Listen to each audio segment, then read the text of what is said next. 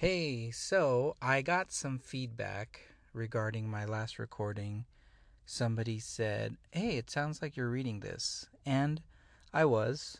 Um, and it sounded like it was inauthentic, which I don't think it was, because it was something I was reading, yes, but I wrote it.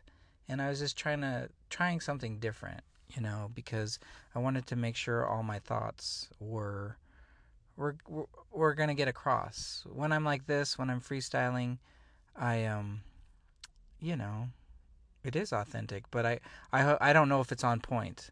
I don't know if I'm creating anything of value when I'm just talking without a little script or an outline with some bullet points.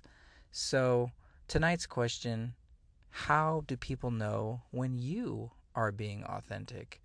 Is it something in your voice? Is it in the way you write or in the way you text somebody or the frequency when you communicate with people?